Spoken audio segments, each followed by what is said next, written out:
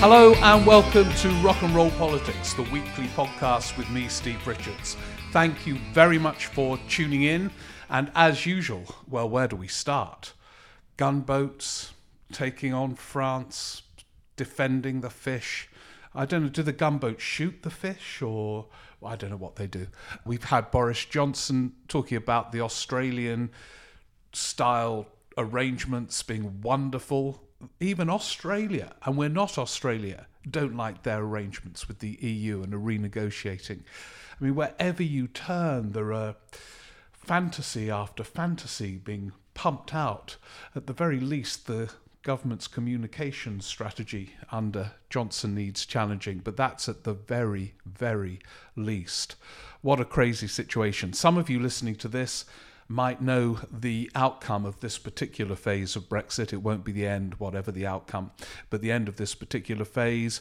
Quite a lot of you won't know. As I am recording, the talks are back on again. We had a reasonably upbeat statement from the EU, and then up pops Johnson again, hailing Australia style. I don't know whether he thinks we're going to get the sunny weather of Australia by keeping on talking about Australia. I mean, it is just so ridiculous. Not good for the blood pressure. Those of us who have doubts about Johnson's leadership are suffering under that burden at the moment. But for those of you who admire him, this must be a glorious time in your life. Anyway, before we get going, and I'll tell you how we're going to get going today, if it's all right with you in a second, I will just mention I'm live at King's Place on Wednesday. It's the Rock and Roll Politics No Deal or Bad Deal, which is better than a no deal Christmas special. It's live at 7 o'clock and it will be there at King's Place. So those of you who can make it, please come along. It'll be socially distanced. The place is fantastic on the COVID front, as in good at keeping us all safe, not fantastic as in letting COVID go wild. Anyway, live at King's Place, we'll have some fun. It must be your Christmas outing of choice. And then, if you can't, it's being streamed live as well, so you can watch it around the world, 7 p.m.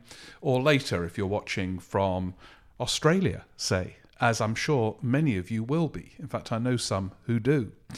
Tell us about your Australian-style deal. Email me on Wednesday or next week's podcast. But anyway, given that once again we are in this waiting for Godot limbo, and because I'm doing the show live on Wednesday, oh, by the way, there will be plenty of time for questions in that show, so please send them in from 7 o'clock or before on Wednesday, and the whole of the second half bits of the first will be doing questions and predictions and so on.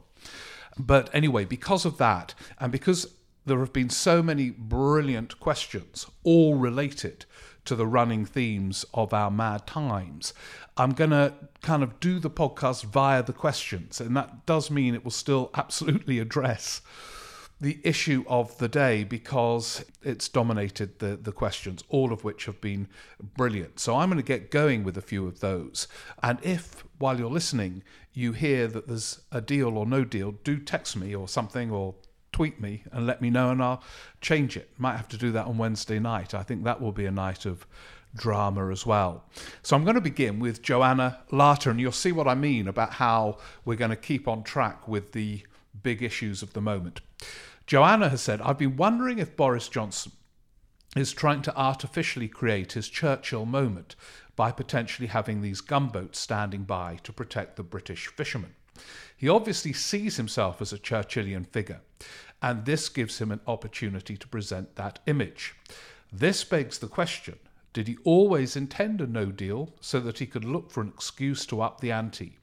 Does this then imply he has actually thought through the effect of his actions, which he isn't exactly well known for? Well, we can answer that question right away, Joanna. He doesn't think things through. If you look back, the number of statements he has uttered, which he then moves away from as if he has never uttered them. I was thinking about in terms of the no deal. I don't know if any of you read, there was a very good interview by the president of the NFU, Minette Batters, for The Times a couple of weeks ago. And in the interview, she had just had a private meeting with Boris Johnson. And she revealed to the Times, in that meeting, Boris Johnson said to her he would rather die than harm British farmers. Now, one of the sectors that would be slaughtered by his wonderful, wonderful Australia, wonderful, would be the farming sector. So he utters a lot without thinking it through. I don't think he realises that if you move on to WTO rules, they too will have constraints. There will be no pure sovereignty under WTO rules, and there will be rules-based agencies who will adjudicate if it is deemed that a country might be moving away from WTO rules in some form or another. And that agency will not be the UK Parliament. It will be from representatives from other countries. So sovereignty, which he regards, in theory he does anyway, I mean, who knows what he really thinks, as this absolute purity of a divine concept almost, doesn't apply under WTO rules. But he's going to put us there possibly because he can't get pure sovereignty and access to the single market in the way he wants. In terms of the rest of it, Joanna, I think there is a kind of fantasy streak with him. I've read quite recently his book on Churchill. It's better than I thought it was, in that he clearly did know a bit about Churchill, which helps a bit when you're writing his biography. And it is very easy to read in his style. But he believes, I think he said it, in, character is destiny, that politics is determined by great leaders. It's the great man theory, or great woman theory. It was the great man theory, great woman theory, great person theory in leadership, and sees himself in that mould. And it is so dangerous because it is fantastical. I mean, Churchill, who incidentally was a deeply flawed figure, would not have got us into this mess because he did have the capacity at times, though not always, to think things through. And sending these naval vessels or whatever they were, and the idea that that would soften up France and the European Union. Oh my God, we better cave into old Churchill in number 10. He's sending a couple of vessels from the Navy to sort out our fish. I mean, yeah, it is worrying. But of course, some British newspapers lapped it up and really did present it as Dunkirk. Anyway, thank you for your question. Jeff Strange writes, he's loving the podcast, thank you for that, but he's given up on the 10K, as so many books to catch up from well-respected political gurus. Yeah, Jeff, combine the two. You can read and go for a run. And anyway, now he points out, we're back onto the Australian deal on, yeah, that's right. I think I might have mentioned this already. It was on BBC Question Time. They had on the former Australian Prime Minister Malcolm Turnbull, who warned that the Australian deal with the EU was far removed from the, quote, sunny uplands vision that Johnson evokes whenever he mentions it. And that he was also made clear that Australia is renegotiating these terms because they're no good.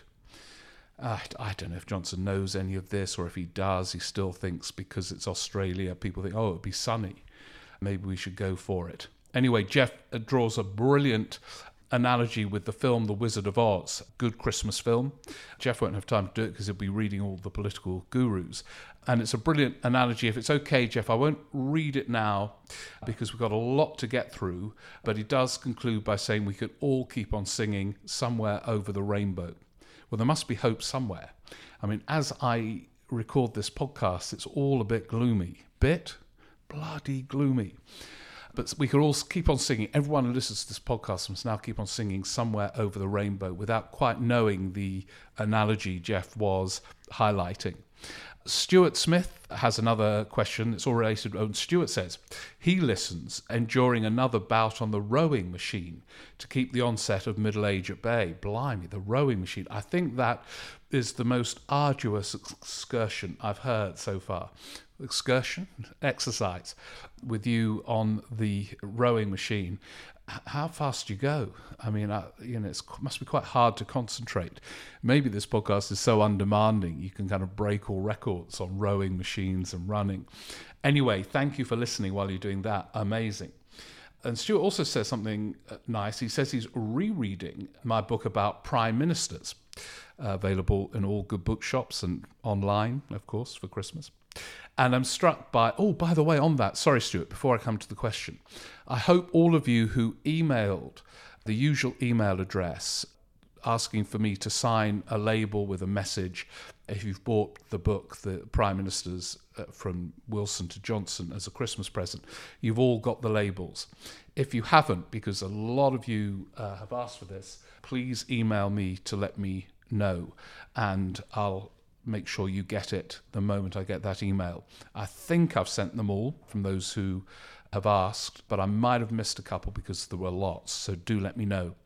Anyway, Stuart says he was struck by how driven the prime ministers of the 70s were by their own experiences, particularly the impact of mass unemployment in the 1930s. He's right, one of my themes looking at Heath, Wilson and Callaghan, and how they responded to the crises of the 70s, which was the last decade we had epic crises unique to this country, as we are about to experience with Brexit. Their responses were hugely determined by the mass unemployment of the 1930s, in good ways, but in some respect in bad ways. And then their wartime experiences too. That applied to other big figures beyond the prime ministers, famously Denis Healey, Tony Blair and others from that era. Do you think one of the reasons we seem to have been governed so recklessly in the past 10 years is because our political rulers haven't had that depth of experience, and therefore their decisions have been made without the deep historical context of their predecessors? And has the absence of context led to a more dangerous form of risk-taking? Very good questions.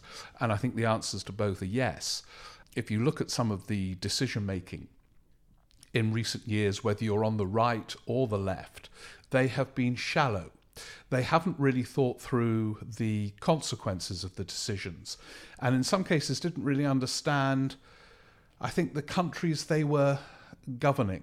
When Cameron called that referendum, for example, the Brexit referendum in 2016, I don't think he had any real sense of the impact of his and George Osborne's economic policies on areas, the famous North of England Brexit vote and so on, and the scale of disillusionment. I think in a rather shallow way he still thought it was 1997. And if he kind of did a fake or a pale imitation of Tony Blair, that would get him through. Those politicians were bigger. That doesn't mean they didn't make huge errors. Wilson, Heath and Callaghan made big errors. They weren't really seeing what was happening in front of their eyes because they were looking at things through a prism of the 1930s and 40s.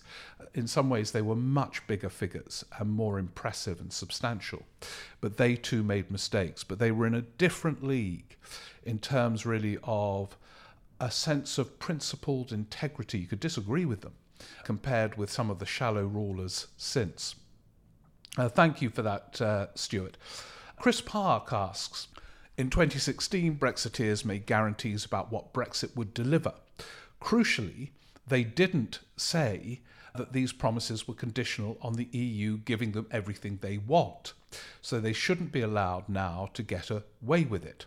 Should broadcasters return again and again to the unconditional guarantees they made in 2016? I think to some extent, Chris, that they do return to those, but here is something most of you will disagree with, but this is what I think. That if a prime minister is foolish enough to call a referendum and there is a side campaigning for Brexit, a referendum becomes a battle, not a public education exercise. And if they say outrageous things, lies, totally mendacious claims, and get away with it, that is the fault of the other side. But the fundamental fault is calling a referendum. So the moment Cameron cleared the ground for a referendum on something as complex as Brexit, he is culpable. And those who put that nonsense on the bus about the health service and all the rest of it, yes, of course they should be challenged now. But in a way it's too late on one level. they were given that space by the decision to hold a referendum. I'm not a fan of referendums. I think they're a complete disaster area, to be honest. And the most complex issues become so simplified, so distorted, so lied about. But yeah, I mean, I think they should be challenged on that, and of course challenged on many other things since. I mean, we are now finally getting quotes from that general election a year ago, and we should have a look at that election maybe a bit on Wednesday night, because there's no doubt at all in saying he had an oven-ready deal. Put it in the microwave. I don't know why you need a microwave after it's oven-ready. But he completely linked it to a trade deal. He might have meant the withdrawal deal, but he then said, oh, yeah, supply chains, absolutely fine. 1,000,000 to 1 chance of no deal. Now, these were things of more recent claim, not made in the midst of a referendum battle, that were outrageous. So, they should be challenged on everything at the moment, because finally reality is surfacing and it's bleak. Rob Gardner writes, I'm a listener from the island of La Palma in the Canary Islands. Right, well, I bet you're probably sunbathing at this moment. Read your comments. This is about last week. And this is a good point Rob makes. Last week I talked about the extraordinary self-confidence of these Etonian prime ministers. Cameron, no majority in 2010, implementing a programme of the radical right as if he had a landslide of 200, compared with Blair in 97, who did have a landslide of nearly 200, who moved very cautiously and tentatively, keeping one eye on the newspapers, one eye on these so-called Middle England voters. And then Johnson, who has the self-confidence to dangle the hell of a no deal and claim it's wonderful. Now, Rob makes the point, it's arrogance. There's a difference between confidence and arrogance. It is partly arrogance. What I should have also added, by the way, is that although quite a lot of us, maybe most of us listening, say disagree with Brexit, maybe some of us, quite a lot of us listening, disagree with chutzpah of imposing that economic policy from 2010 when they hadn't won an overall majority in partnership with the Lib Dems, who had opposed the austerity programme in the election. It is both confidence and an arrogance, but it is a virtue as well. I mean, we might disagree with it, but it is fantastic if you do agree that you have these people willing to defy election results and all the obstacles that normally would intimidate less self-confident, less arrogant leaders. They do it. And I think Keir Starmer needs to take a note from these people. It's much harder being a Labour leader because you have much of the media against you. And that fuels a desperate sense of insecurity and lack of confidence. But even so, they need to take a close look, the Labour leadership, at the Cameron, not May so much, but the other Etonian Johnson. They said they would do things. They were in minority governments at first, either with a coalition or Johnson in a desperate hung parliament. And they got away with it, and they did it. So it is both a vice and a virtue if you agree with what they do. And Joe, kind of related to this, Joe Thomas, who, by the way, listens to the podcast while doing his laundry. That is very impressive, Joe, but it's the most inactive exercise of the ones we've had today. Get on that rowing machine. That's, forget about clean clothes. Anyway, Joe writes a lot about the media. I'm only going to do one half today because we've got a lot to get through.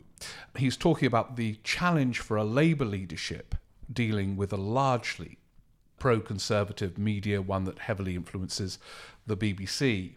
And he asks a second question, what can Labour do about it except fly to Australia, as Tony Blair did in July 1995. He went to Australia, as many of you will know. He was invited by Rupert Murdoch to attend a News International meeting in Australia, and I went with him, actually. I was a BBC political correspondent. He didn't want anyone to go, and no one else had the money to go, but the BBC, never knowingly understaffed in events like this, sent me, and I flew out with, it was Tony Blair, Alistair Campbell, and Angie Hunter.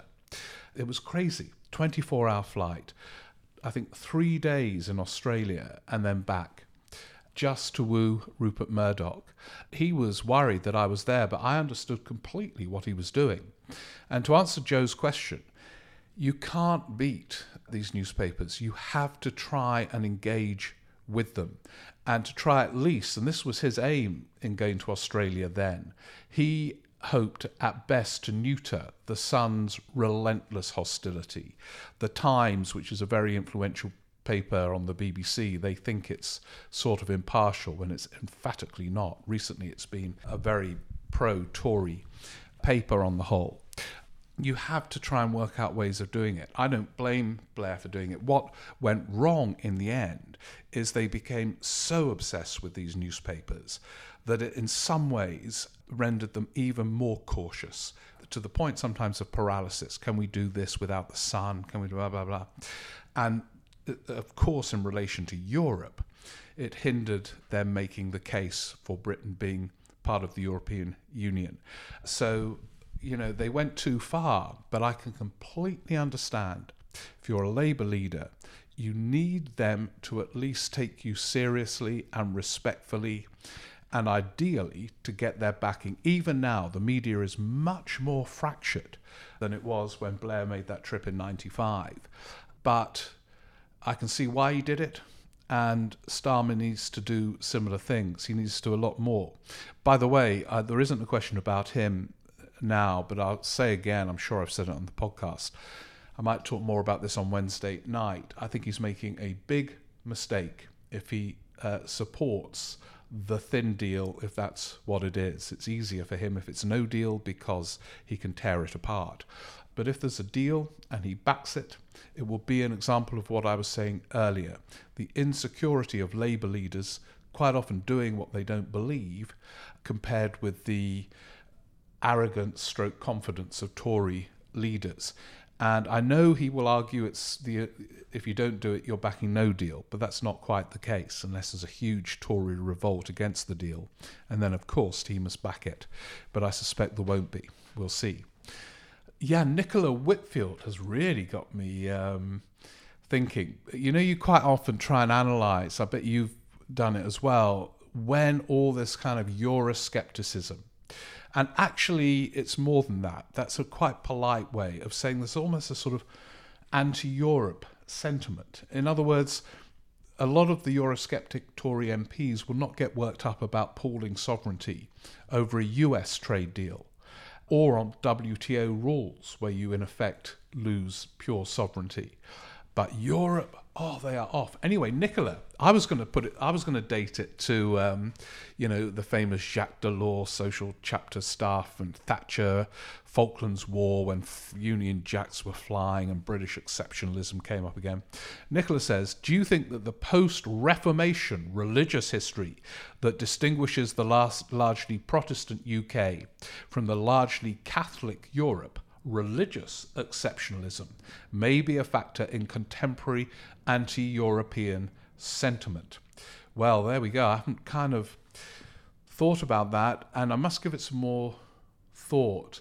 It's complicated and blurred because, of course, you have the whole Irish dimension to the Brexit question as you do to the Protestant UK Catholic question. But you pose a question. I don't know the answer, but I'm putting it out there for further reflections because it's a very interesting point. I'm going to have to go back to trace the origins of this way beyond the Falklands War, Thatcher and Jacques Delors, because it clearly is deep.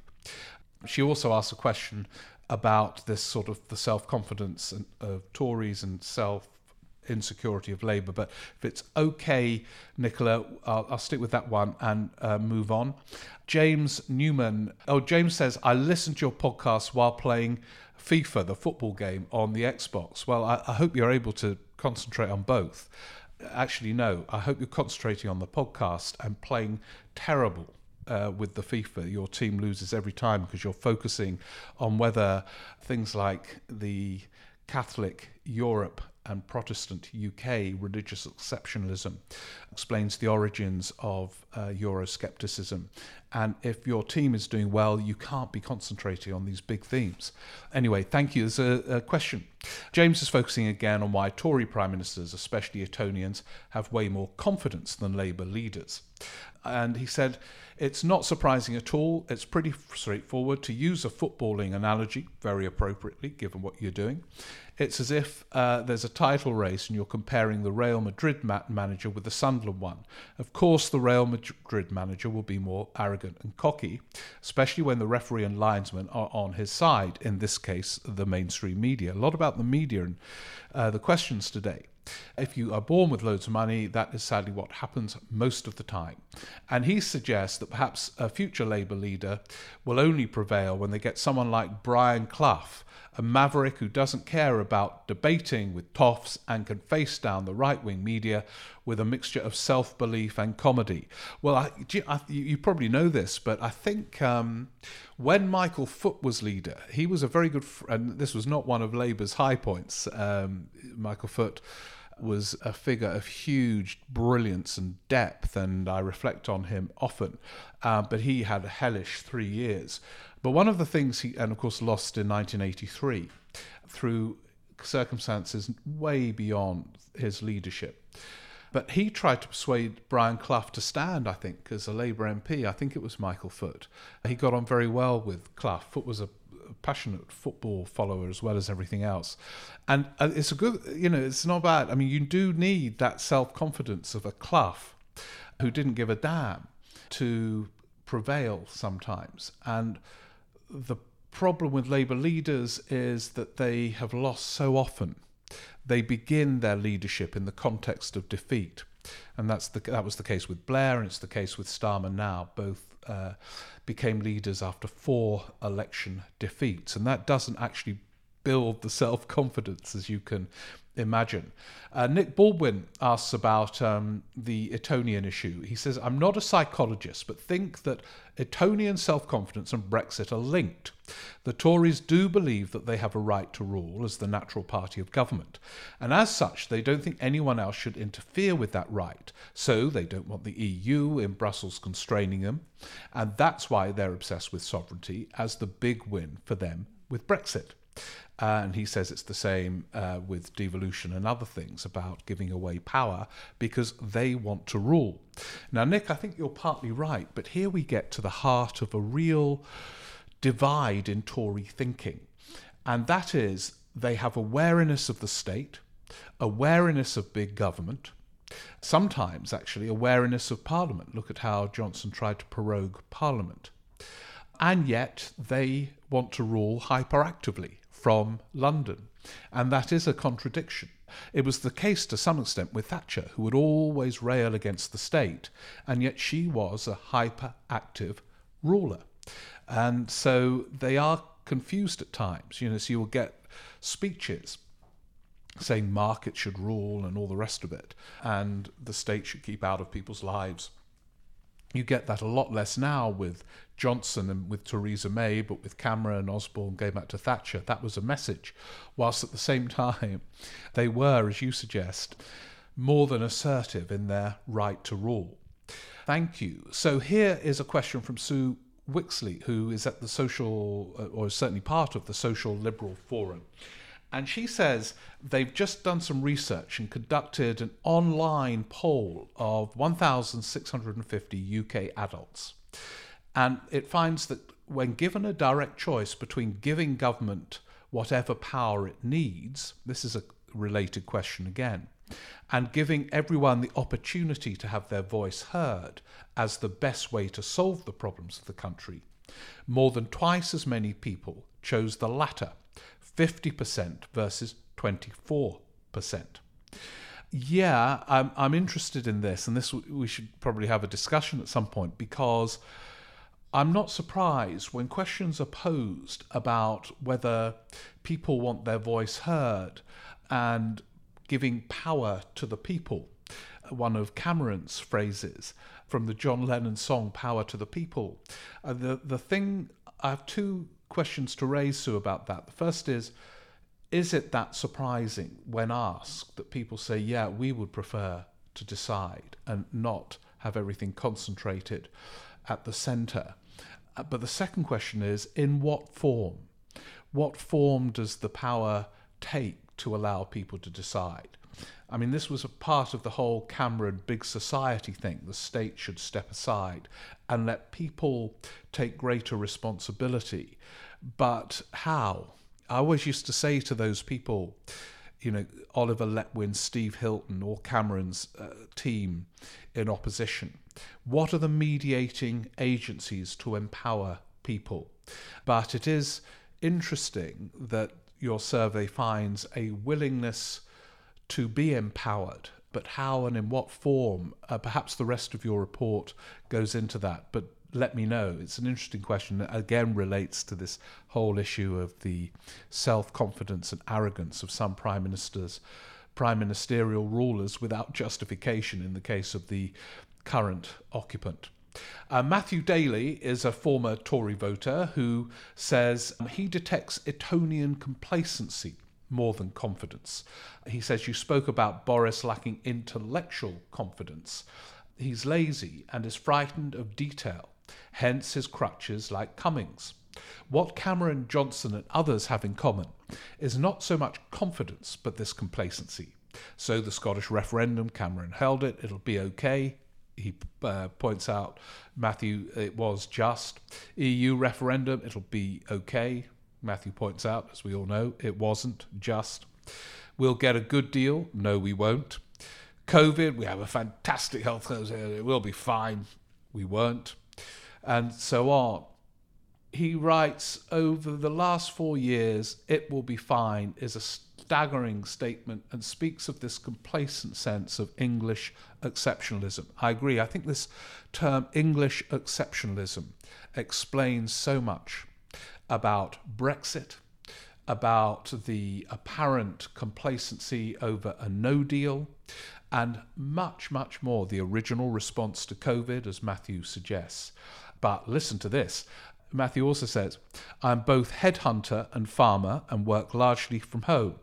I listen to your podcasts, particularly in the winter, clearing sheds. How about that? I mean, that surely tops rowing.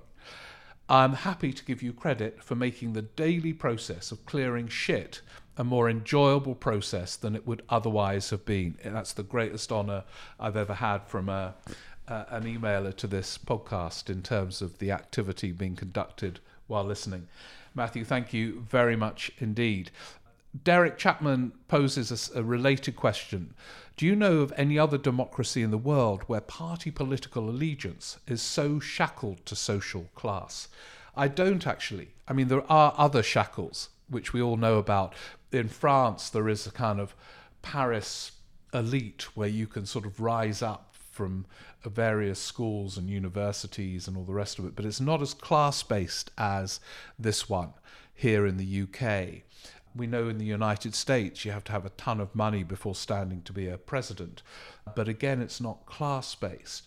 And this has been a real problem, that, you know, some of the education reforms have been conducted as if the UK was classless, but it isn't. And it's a huge question. And you can still see the dream route to power in England, anyway, is Eton or a public school equivalent, Oxbridge, joining something like the Conservative Research Department, and you're almost Prime Minister by that point.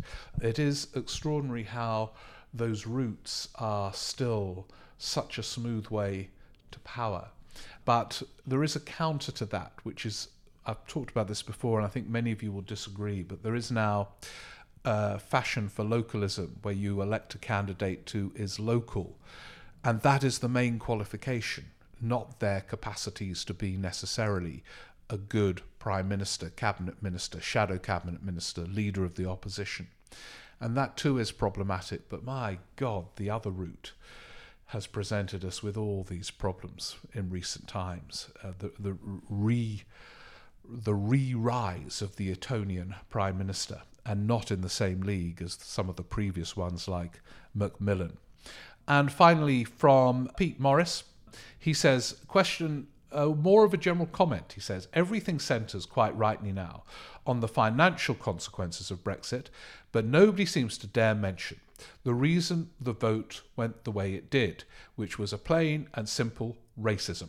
Farage and co. played the racist card, sat back, got away with it, and now everybody pretends it was about fish. You're absolutely right, Peter. It wasn't about, I can't remember fish being mentioned during the referendum, or not very much. I mean, you were aware that the fish sector were pro-Brexit, but it wasn't quite as dominant as that, and now everyone's obsessed with fish. I don't even eat fish. I dream about it.